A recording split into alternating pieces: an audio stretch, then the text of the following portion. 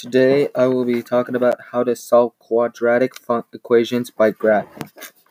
The first step is to write the equation in standard form, which is ax squared plus bx plus c equals 0.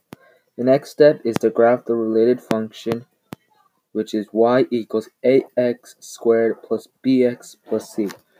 The final step is to find the x-intercepts if there are any. The solution or roots of any ax squared plus bx plus c equals 0 are the x-intercepts of the graph.